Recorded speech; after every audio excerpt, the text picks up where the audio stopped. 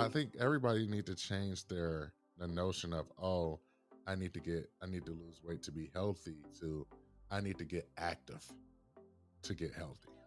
Because that's the point that people are missing. And if we just focused on the physical activity part and understand that weight loss one of the one of the side effects of regular physical activity. Could be, right? I want to focus on it. Could be one of the side effects, but it doesn't mean that it will be the side effect. If people just really understood that, I think more people would be generally active.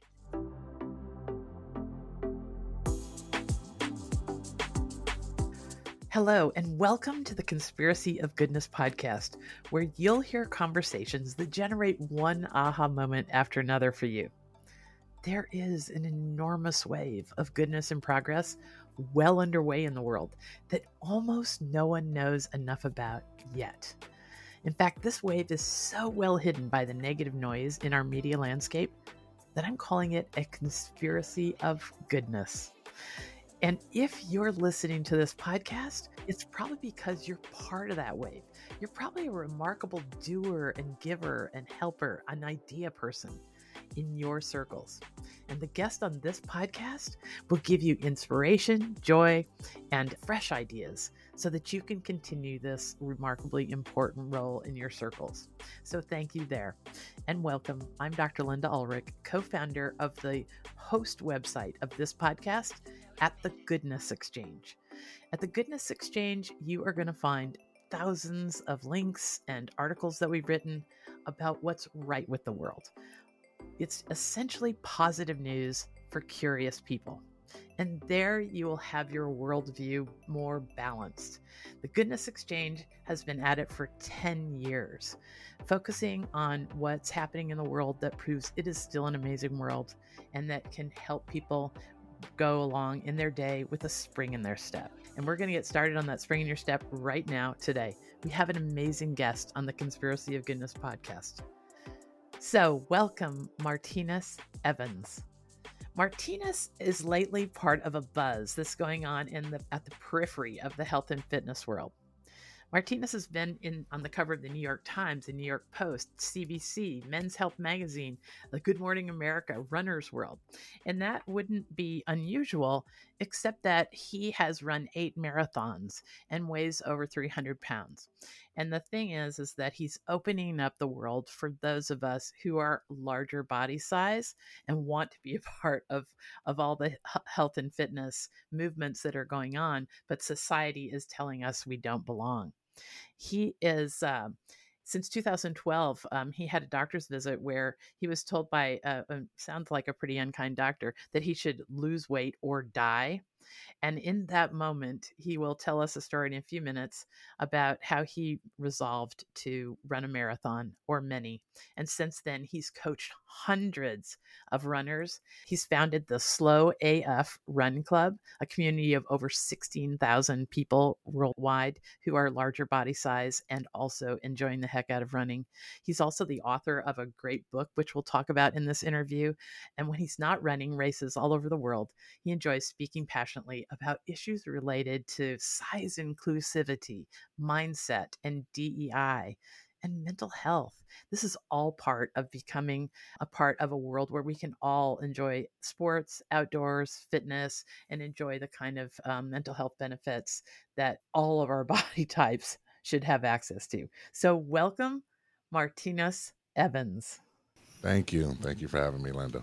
I chatted with Martinus a few minutes before we started our interview today, and I shared with him that we have a team of 6 at the Goodness Exchange. And yesterday, I proposed this interview to the team and said, "What are you curious about? What do you want to hear from Martinus?" And they had no end of questions. So I am just so excited to get started with the way our minds really work about the topic that you are championing and you are opening up a whole new world for people about. So let's just start with your story. Give us the rundown of how you wound up championing this running for all sizes movement. Yeah, to sum it up, 10 years ago, I had some news by a doctor wasn't even news. It was more or less a adversarial discussion, for a lack of better words, which left me uh, furious, frustrated, and angry. And that was the start of me starting to run. And then over the 10 years, I've done a bunch of amazing things. I've ran 8 marathons, 100 other different races, but I've also founded this community called the Slow Front Club, which has about 16,000 members worldwide. Also, has created a merch line or a brand to go along with that that has size exclusive clothing that goes from a small to a 6 or 7X. And I really don't necessarily see myself as a influencer. I kind of see myself as a change maker and an influential person, and in a field that really needs some changing. Yeah, on our team at the Goodness Exchange, I've been chubby all my life, and most of us found ourselves very connected to your story because we have been in those exact situations where we didn't have the right body to change our clothes in front of others, like everybody else just stripping off, changing their t-shirt, or we've been in those moments, in the doctor's office when there feels like shame is the name of the game, and times when I was running 7 miles a day and weighed 200 pounds. For a woman, I was 5'8", but that doesn't seem like it equates to most people. And you have and yet I was super fit.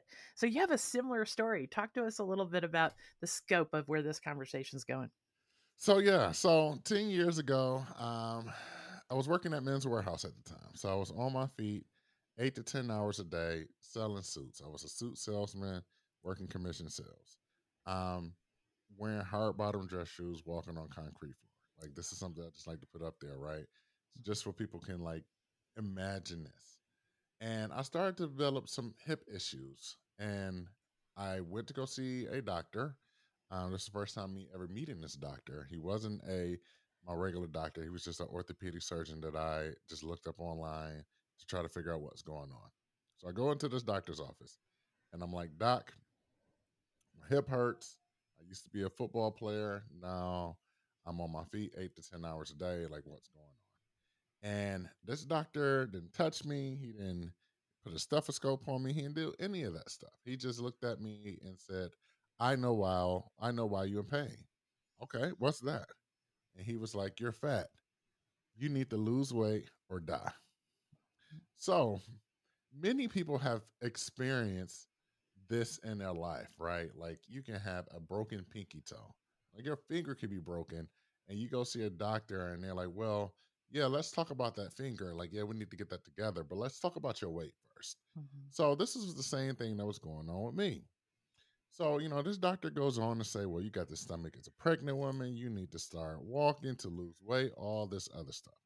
So I told him, being very facetious, I was going to run a marathon. He laughs at me and tells me that's the most dumbest thing he has heard in all his years of practicing medicine. Not only that, he went on to say that if I run a marathon, I will die on the course. So, Linda, I'm sitting there in the catch 22. Like, you want me to lose weight or die? But if I try to run a marathon, I'll die there as well. So I remember leaving the doctor's office being like, you know what? Well, let's find out. And I bought some running shoes that day, and got on a treadmill that day, and that was the start of my journey. And that journey, my whole team was shocked that am I right? Just 16, 20 weeks later, you ran your first marathon? I never ran my first marathon. I ran my first 5K. Yeah. Okay. So that's a long way. I mean, 16, 20 weeks, you must have had a level of physicality and a level of health that started you off in a different place to be able to do that in just such a short time. Well, one of the things was I was on my feet 8 to 10 hours a day. Yes. Like, Yeah. people, like, people just see my outer appearance, but like, I was walking around, like I was walking on the sales floor for 8 to 10 hours a day on my feet. There was no sitting down, right? Yeah. Um, I was a weekend warrior, so I Hmm. played basketball and flag football with friends and things of that sort, right? So I had that, but people just seeing this very large individual and just had their own opinions about me Mm-hmm. and where I was in life. Like, Mm. they just imagined that I was just being at home, very sloth like, laying on the couch with chips, potato chips, and ice cream on my belly, and eating both of those as I watch TV. And that was far from the truth. You know, it isn't that true? Most folks that I know, can look back at their grandmothers and pictures of the people they come from.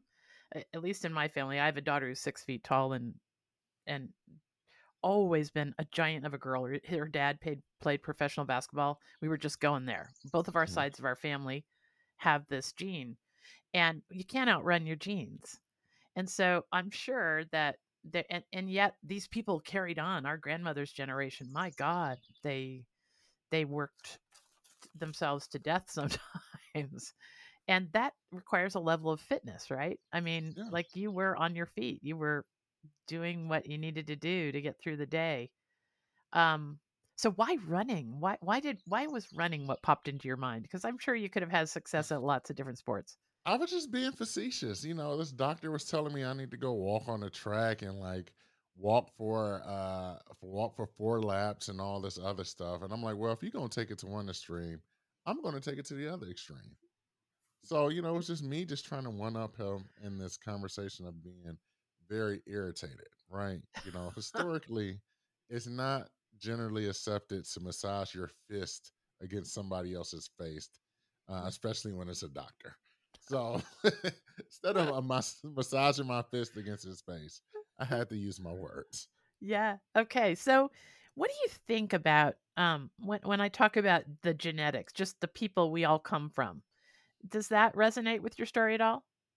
Yeah, like it is a part of where we come from, right? And I Hmm. think that for most individuals, genetics has a lot to do with our body type. It has a very lot to do with it. My dad was a physician, and I remember one of the last things he said when he died of cancer, but he was with it right to the end. He put his hand on my my arm and he said, "Linda, you're a good keeper. You're gonna have to watch your weight your whole life." And what he meant was we keep calories really good. My standard joke my whole life has been that I just missed my millennium. I would have been great in the ice age. And I'm half joking about that, but at some point, I'm so much older than you. You do have to develop an okayness with what you got, and play the cards. And it sounds like this is what you were uniquely built to contribute. I mean, all your life, did you ever think you'd be in the New York Times and that you'd be doing something on Good Morning America? Absolutely not. Did not see that in the plan. Did not see that in the future. That was not on my vision chart or my vision board. So it's definitely completely different than what I had in mind. But I'm glad that I'm here. How did that chain of events start? Like what came first? And I think the most beautiful thing that I found, I just love that photograph of you. What was it on Men's Health? Mental. Yeah. Yeah. You're striking a really, really interesting pose. And I mean, we got to embrace this stuff. Yeah. So how did we get there? Like, Yeah. I don't know. 10 years of doing what I love, writing about what I love, and just doing the thing that I love to do. So, once the doctor called me fat and I started to, go on this journey of like training for a marathon, I blogged about it as well. So, created a Mm, blog called 300 Pounds and Running. And that pretty much was like my like diary, online diary about like okay. what was going on. And from there, like I think like it just evolved from blogging to Twitter to Instagram, from Instagram to podcasting, to writing about it, to individuals just finding my story motivating and inspiring. That Hmm. you know, it was just a 10-year journey from doctor calling me fat to me posing nude in men's health. That is such a great a great arc of time and impact, I think. Mhm. Like do you have any stories of that people have shared with you about how your story has affected them? Oh, tons of stories, right? Have been tons of individuals who have stopped me along the way to say, like, I was feeling bad about myself. I was feeling bad about, where I was in my journey, and hearing your story and hearing your philosophy helped me change the way that I thought about my own personal journey. That is something I Mm. hear all the time. Mhm. Do you have any tips for our mental chatter? So, tips for mental chatter. Let's go in there. I got a bunch of them. Okay. So much so that I wrote a chapter about like just mental health. So Okay, not first mental let's health, but mention like the book because I yes. want to make sure people connect with the book. Okay. Promote all you want. Tell me what the name of the book is. Okay. Slow AF Run Club, the ultimate guide for anybody who wants to run. So this is a Okay. how-to manual on running that I wrote that recently just came out. So in chapter one, I have the chapter is titled "You versus Your Mind versus Everyone Else." So it just tells you like what life is about, right? It's literally you trying to do the thing, you try and get off the couch, you trying to go from 0 to 1 in that actual physical process. Then it's your mind, all of the things that's going on in your head, all of the things that you subconsciously picked up, you telling your all the stuff or narrative you told yourself, right? And then versus everyone else. So it's all the things that people have said to you along the way, all the things of like, oh, people are looking at me, and now you're processing that as well.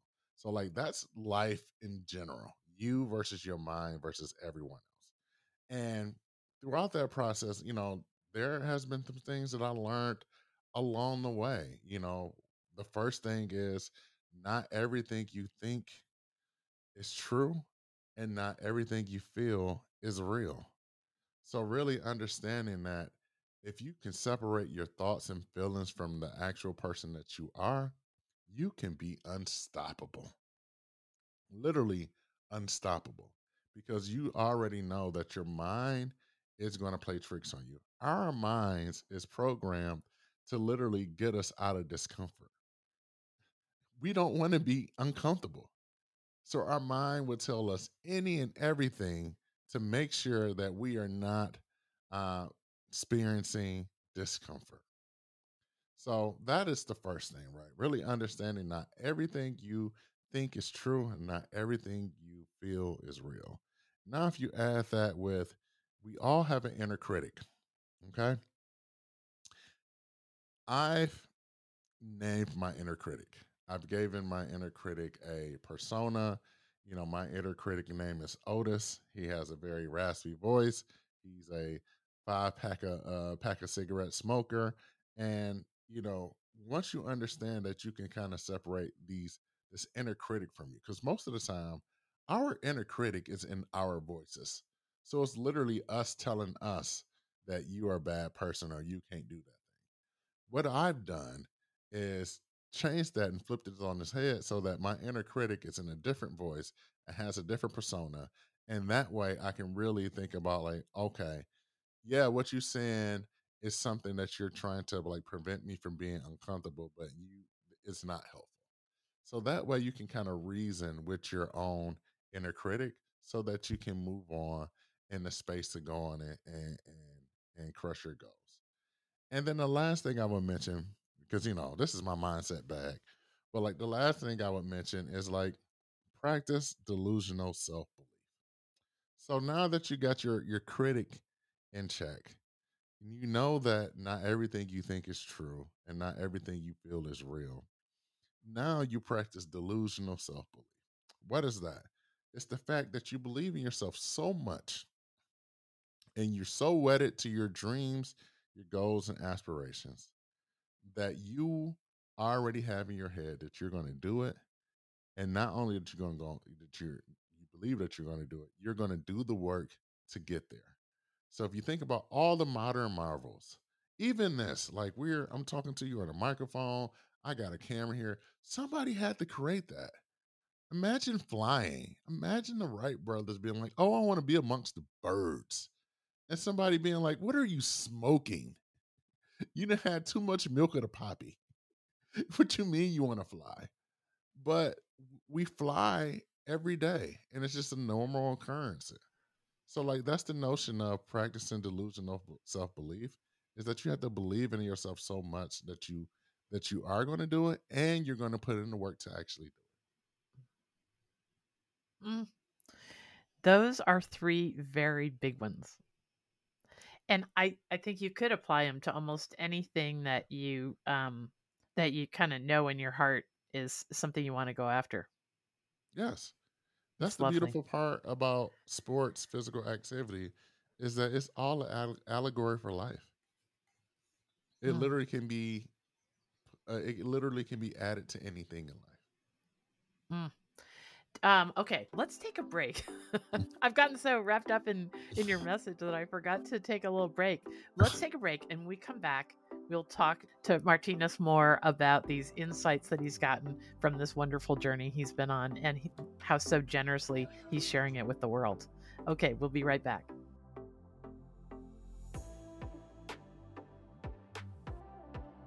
Hey, Dr. Linda here. Did you know that a recent Harvard study found that exposure to just 4 minutes of good news each day will make you 32% less anxious and 18% more optimistic?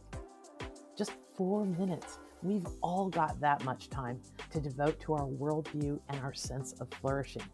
Yes, if you make a habit of learning about just one piece of remarkably good news each day, you can be the one in your circles with fresh insights, ideas, and a sense of strength. Okay, so that takes care of the problem in our personal lives. But what about our work environments? We need to feel like we come alive there, that we have meaning and purpose there. Well, enter the Goodness Exchange for business. For companies that want to create optimistic and values driven work cultures, our content can give you a way to turn aspirational ideas like positivity into a concrete way of being in the workplace. In fact, employee retention and attraction may depend on your company's ability to nurture a tone of innovation, interesting collaborations, and possibility. And most importantly, the Goodness Exchange can meaningfully elevate your company's wellness efforts and benefits packages. Your work culture can be offering employees something new, peace of mind, and that sense of flourishing, where employees' well-being isn't just a perk, it's the way we care about the individuals in our workplaces. So, if you'd like to chat about infusing your culture with a tone of celebration, about goodness and progress, we'd love to chat. Contact our CEO, Liesel. Her email address is info@goodnessexchange.com. Thanks.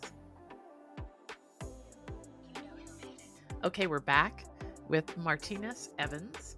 Martinus is a very large guy, 300 pounds, went from working at Men's Warehouse, helping other people fit their suits, to being on the cover of Men's Health magazine. And he is a beautiful soul that's discovered a whole part of the world that he is uniquely built to share with us. And it's this life experience he's had for almost more than a decade about discovering that running was actually for him, even though the world would say it wasn't. So, Martinez, talk to us about the Slow AF running club, because this is this need for us all to win or be the best, or what's that all about? It seems like if there's ever a sport that should be just about your personal best, if it's even that, it should just be about the process and the journey. It seems like it would be running, but everybody's got to win. What's this slowness all about? So Slow AF Run Club is a community that I founded. We have about 16,000 members worldwide. And one of the things that I want to get everybody to really understand is that they can be a runner in the body that they have today. You don't have to lose any weight. You don't have to go out and do anything special. You can be a runner in the body that you have today. And that's what we do inside the Slow F Run Club. Like we provide inspiration, motivation, action, and actual how to actually get started running. And we have this community so that individuals can also feel like they're not alone in this journey. Because starting a journey, going from 0 to 1 is very hard and it can be very lonely. You can feel like you're by yourself, not and you're just a trailblazer. And that's not necessarily the case. So we want people to understand that they're not alone and we have a community just for them. Um, when you're talking about running, right, in the theoretical sense, it's really about trying to outbeat somebody. But what I found out, and one of the things that I really believe is that if you're not a elite athlete, none of this stuff really matters. If your job does not consist of you getting first, second, and third place and like running a distance, none of this stuff matters. Linda, let me tell you something. Most races are permitted as a parade. Like there's no racing permit. Like they have to go get a parade permit.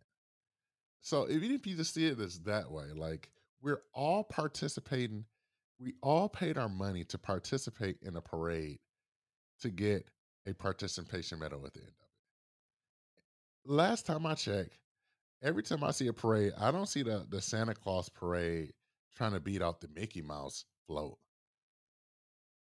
Like I don't see them in competition. They're all doing their thing, waving to the crowds, and doing their thing. So like why when it comes to these road races or running parades, if you're not an elite athlete, none of this stuff matters. So we really just need to really enjoy the thing that we're doing and have fun while doing it. I love that notion.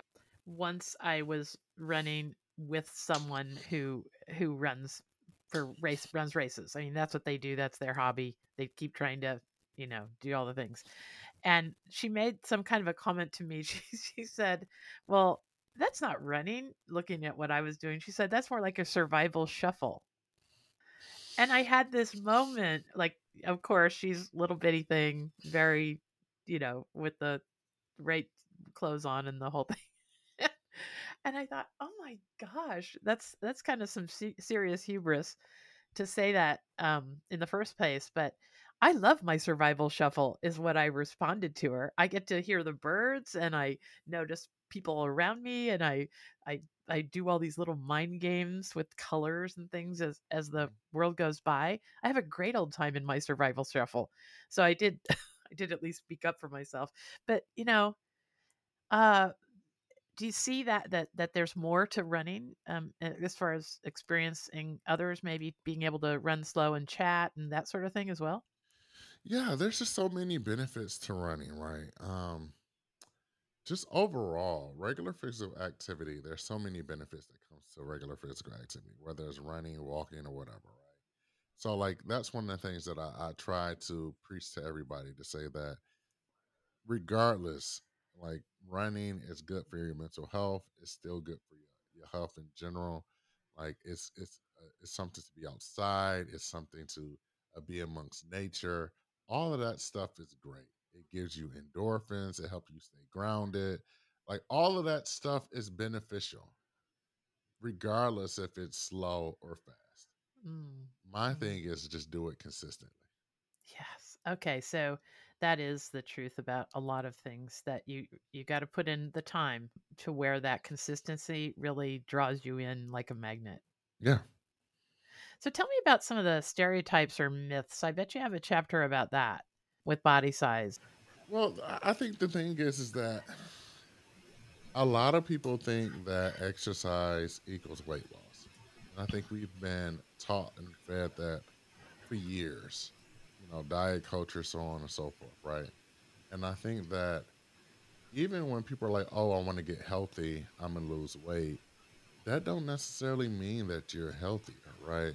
Right. And when everybody's like, oh, you need to lose weight because that's going to be good for your blood pressure, your heart rate, your cholesterol, things of that sort, I think they're missing the point. It's not the weight loss part that they're talking about, it's the physical activity part. Right. So I think everybody need to change the notion of, oh, I need to lose weight to be healthy, to I need to get active Mhm. to get healthy. Right. Because that's the point that people are missing. And if we just focused on the physical activity part and understand that weight loss could be one of the side effects of regular physical activity. Could be, right? I want to focus on that. Could be one of the side effects, but it doesn't mean that it will be the side effect. If Mm, people just really understood that, I think more people would be generally active if they really just got a hold of that notion. right. However, I think that with diet culture being, you know, the diet industry is a multi-trillion dollar industry, is that I think that's like the greatest kept secret that's not a secret, right? And the reason why they do that is because like self-love and self-compassion cannot be sold within a bottle of pills or powder or so on and so forth or a special diet. But self-hate, self-loathing, lower self-confidence can be. So I think that like that's the biggest misconception is that, you know, the way they put it is, oh, you hate your body, you hate your life, like do this, take these pills, and your life is going to change. And it doesn't. And then you feel even worse about yourself. And then how what the industry does is say, well, it's your fault. Like it's your fault that you feel the way you do about your body. So like continue to take these pills and drugs versus being like, no, it's actually the industry's fault that you are going through the thing that you're going Oh, that is so true of so many things in life where it's easy to place blame and take it off the place where through. It should be. it needs to remain, right? It's so we seem to accept blame pretty easy. Yes. We do. And I think that's the thing, right? Like so I have like I said, I have degrees like a thermometer. I have a degree in exercise science. And one of the things they tell you is that like diets don't work. 95% of diets don't work, right? And the research says that anybody who has gone on a diet, they are more likely to like regain the weight they lost, if not more, right? So if that's the research, and we know that's to be true, Right. then why are we still hawking diets? Right.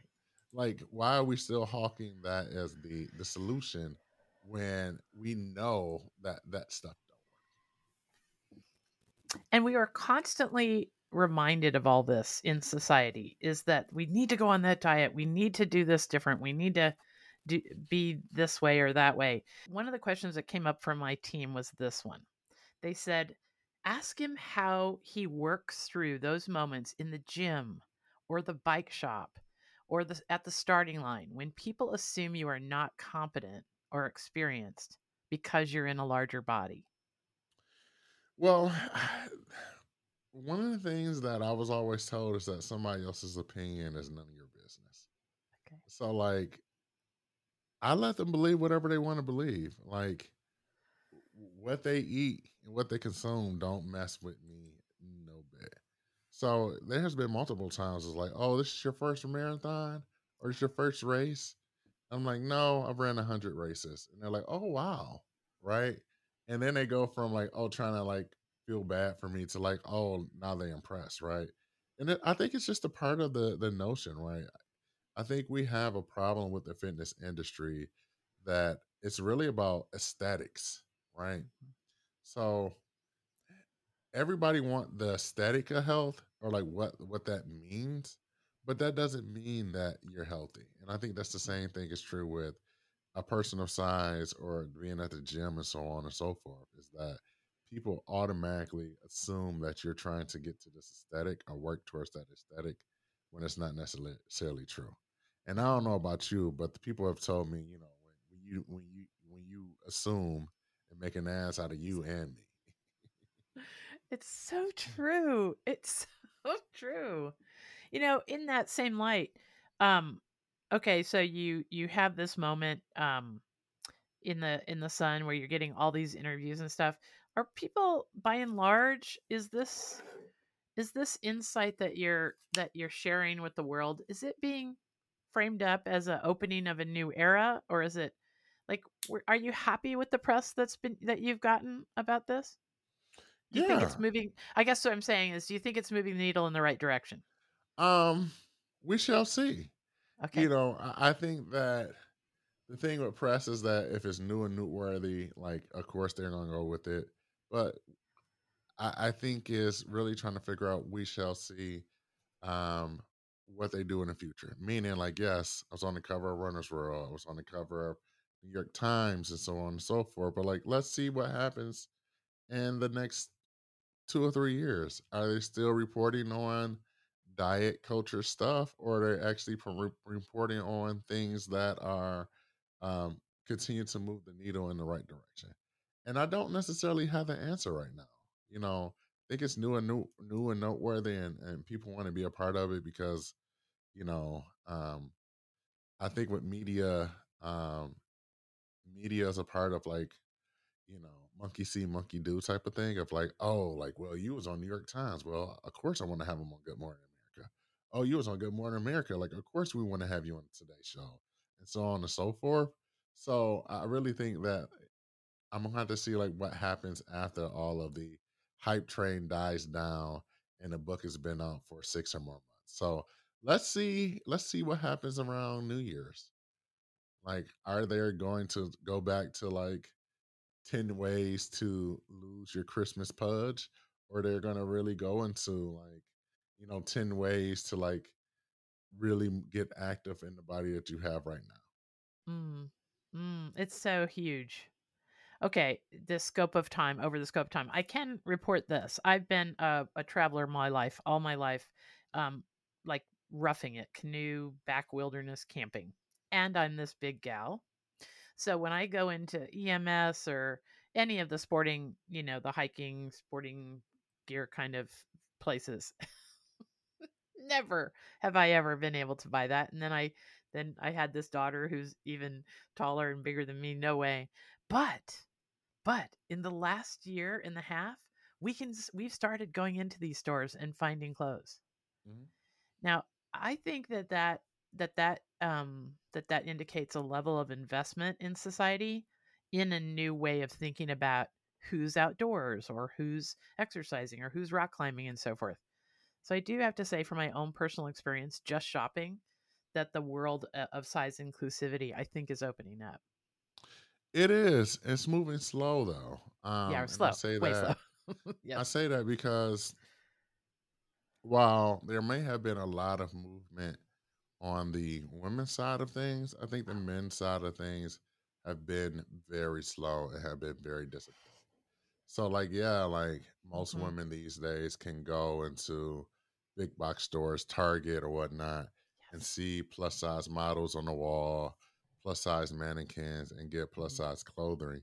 But like you go to the men's section and it's still Johnny with 6 pack abs and, Yes. on the wall, the models, and on the mannequin as well. So I think like it's one of those things where it's like, are they pandering? The question I have is, are they pandering to women, and like, why haven't like it moved over to the men's side as well? Like, is it really that they want to do something about it, or is it that the female population has been the loudest when it comes to like body acceptance or body politics movement, Yes. that the brands are now on that same thing that we were talking about the media of like, oh, this is trendy, so like let's try to capitalize off that and make our dollars away from that. So I think it goes back to like I would love to see more in the futures to come. Even when I don't know if you remember like the whole big hoopla when like Nike released like a plus size woman mannequin, like Yes. that was amazing. But I did not see a plus size man mannequin to go along with that. This is really interesting because that my team is 5 women and one man, and yet they all thought this was an issue. They knew that. They asked me to ask you about that. Their question was, we hear about spaces where women are being freed from this burden, but we don't see a lot happening with men. Yeah, So I think it's even observable from the outside that you don't see spaces and this a mindset opening up. yeah. You Well, know, maybe we'll get that started right now, well, Martinus. Linda, like I can go on this for days, but like, tell me the last plus size men superhero you seen. Yeah. Like, tell me the last Yes. plus size kids toy, but with a kung fu grip. Plus size GI Joe, plus size superhero, so on and so forth. Like you just don't see that for No. um the the male or masculine side. Yeah. So I think we have So a whole lot of issues to go along with that. we totally do. And that brings me to a really important topic that we have to make sure we have time for you to share your insights on. What advice would you give to your younger self now, knowing because I'm assuming like me, you've always had this larger size body type. What advice would you give your younger self now, knowing what you know? Um, I think the advice that I would just give myself is that like the world is a mean place. I think the world is a mean place, and if you focus on external validation, you'll never feel adequate in the space in your own body. External validation does not equate to self love and self belief and self actualization. Mm-hmm. I think that that is true of almost every aspect of our lives, not just body size. You know, if you are looking for the outside world to validate who you are or what you can be or any of those things, we're going to fall short because the world can be a very mean place. Right. Everyone's struggling. Like, okay, so here's another one. Once in a while, when the family friction is going on, my daughter will sometimes talk in a way that makes me feel like I did something wrong as a parent, that I didn't prepare her better for this. I always used to say, I have to say, I knew she was going to be 6 feet tall right off. And I would say things to her, like, you know, the taller you are, the more powerful you'll be in a man's world.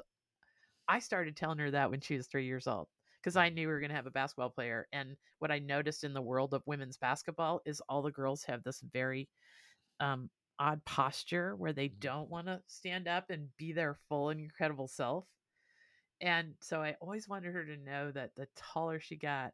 But talk to me about, but that was just what my little brain could think of to do. Like, tell me from your perspective, give me a few words of advice for parents who might be parenting a kid that's going to be a big person. Um, I think one of the things we have to do is like give them real talk in the most in the most loving way we can. So, I'll give you an example. So, in my book, I wrote about like running races, right? And I let them know that I've ran races where they've ran out of water, all they ran out of food, they packed up the stuff, I got lost with all these things, right?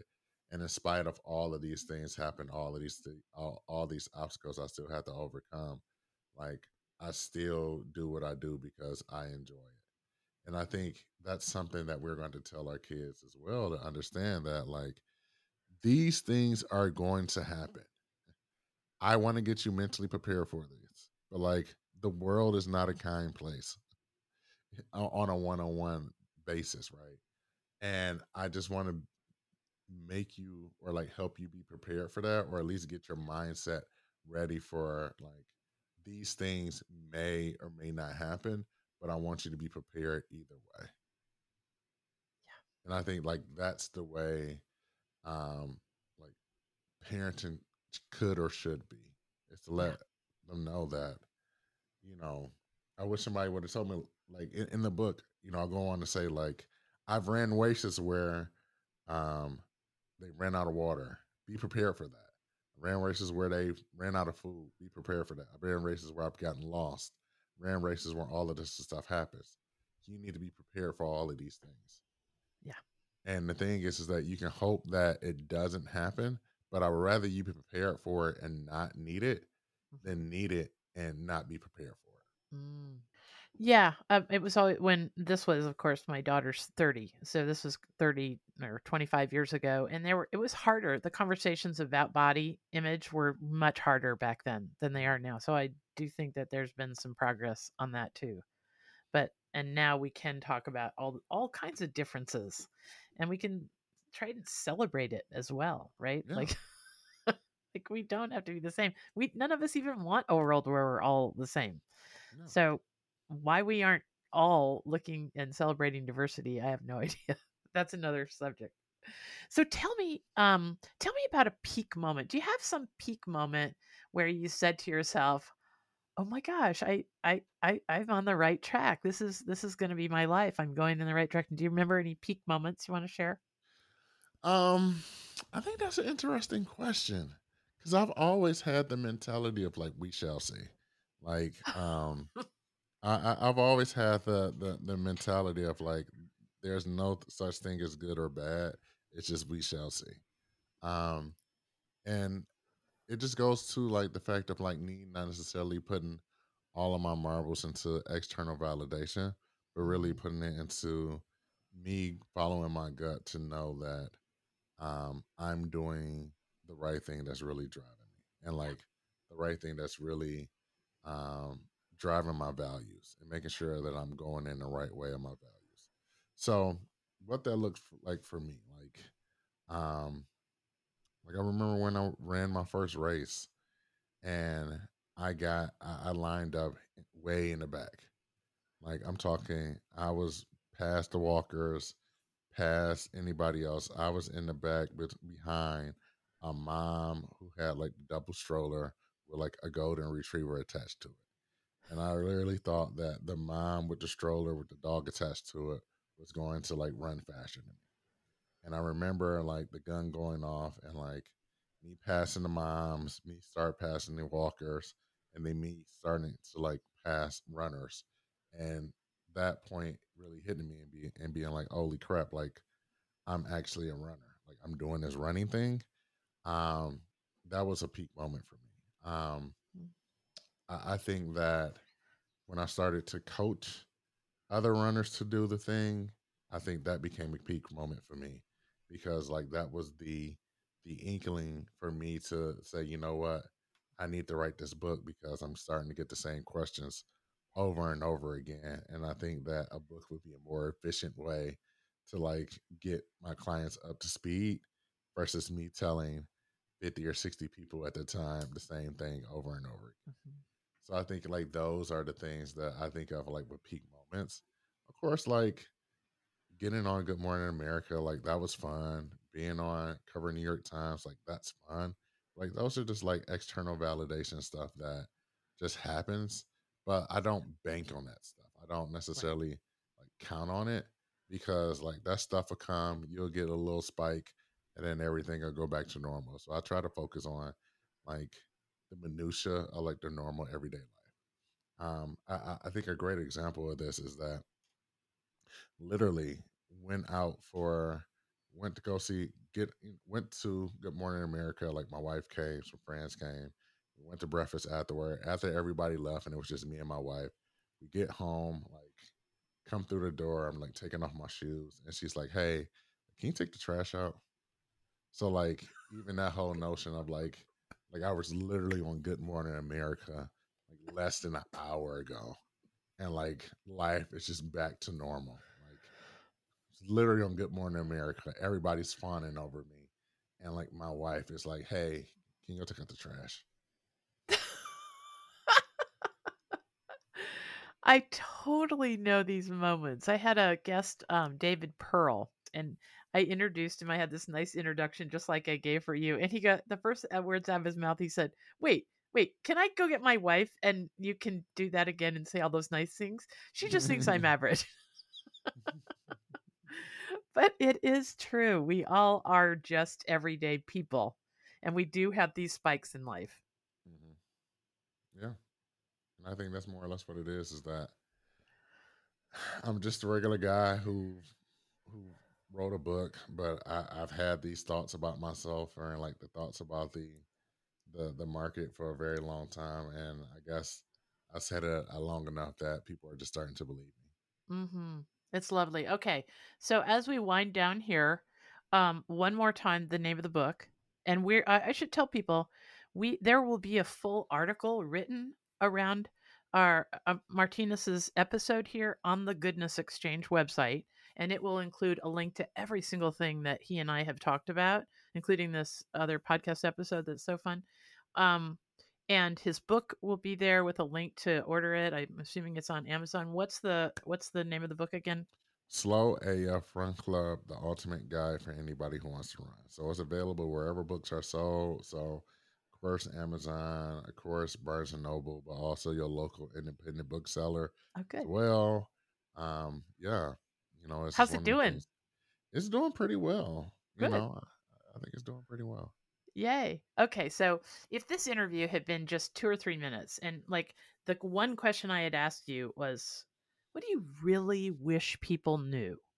Like sometimes when you're just seeing the way the world works and something happens, and like there's, for me, I know I get interviewed a lot. There's If I only had 3 minutes, there's one thing I really wish people knew about how to navigate the internet. That's what I get interviewed about. Tell me what you really wish people knew. What I wish people knew is that somebody made this shit up. Somebody made all of this stuff up, and like we're just following along with it. So ask questions, and like really ask yourself like, why are you falling in line with rules that other people made up? Oh, And if they don't fall in line with you, it's time to change those rules so that it makes sense towards you. oh, that is sage advice. Sage advice. Okay. Lastly, what would have to happen next? Like I'm sure you hope that your insights improve the lives of others. What would have to happen next? You need people to share this. Please, one more time, tell us where they can join others in this. Absolutely. So we have an app called the Slow Your Front Club app. So you can go download that on iOS or Android or your favorite phone, what you call it, app store. So like that's something that we're working on. I am doing public speaking. So if you're looking for a speaker who talks about body politics or motivation, mindset, I'm here. And then the last thing that we're actually working on is launching a nonprofit. And the goal with this nonprofit is to give physical activity away to everybody for free. So our goal is to inspire 1 million people to start running in the body that they have right now, and that's those are the next steps with the nonprofit. So we're in the process of getting that launched so that we can allow individuals to launch their own local chapters, but also so that we can help drive the mission of letting people know that they can be a runner in the body that they have now. And we then put our money where our mouth is at and like actually get people out running, whether that's giving them gear, whether that's giving them stipends to run races, whether that's giving them like flight credits to go to fly to different places. Like we just want to be able to just give the joy of running to everyone. Wow, that's lovely. All right. Well, can't thank you enough. Martinus Evans, go to just pop that in with New York Times beside it. I found the article that the CBC did on you was so thorough and lovely. But find out what this man is doing in the world. He is opening up all kinds of new landscapes for folks of all body sizes, and expanding what we think is possible. And I can't thank you enough for being on the Conspiracy of Goodness podcast. Thank you. Thank you for having me, Linda. All right. Well, I hope all the connections to goodness and progress carry you through your week, and you start finding all the joy and wonder that Martinus and I have been talking about. Thanks for joining us at the Conspiracy of Goodness podcast.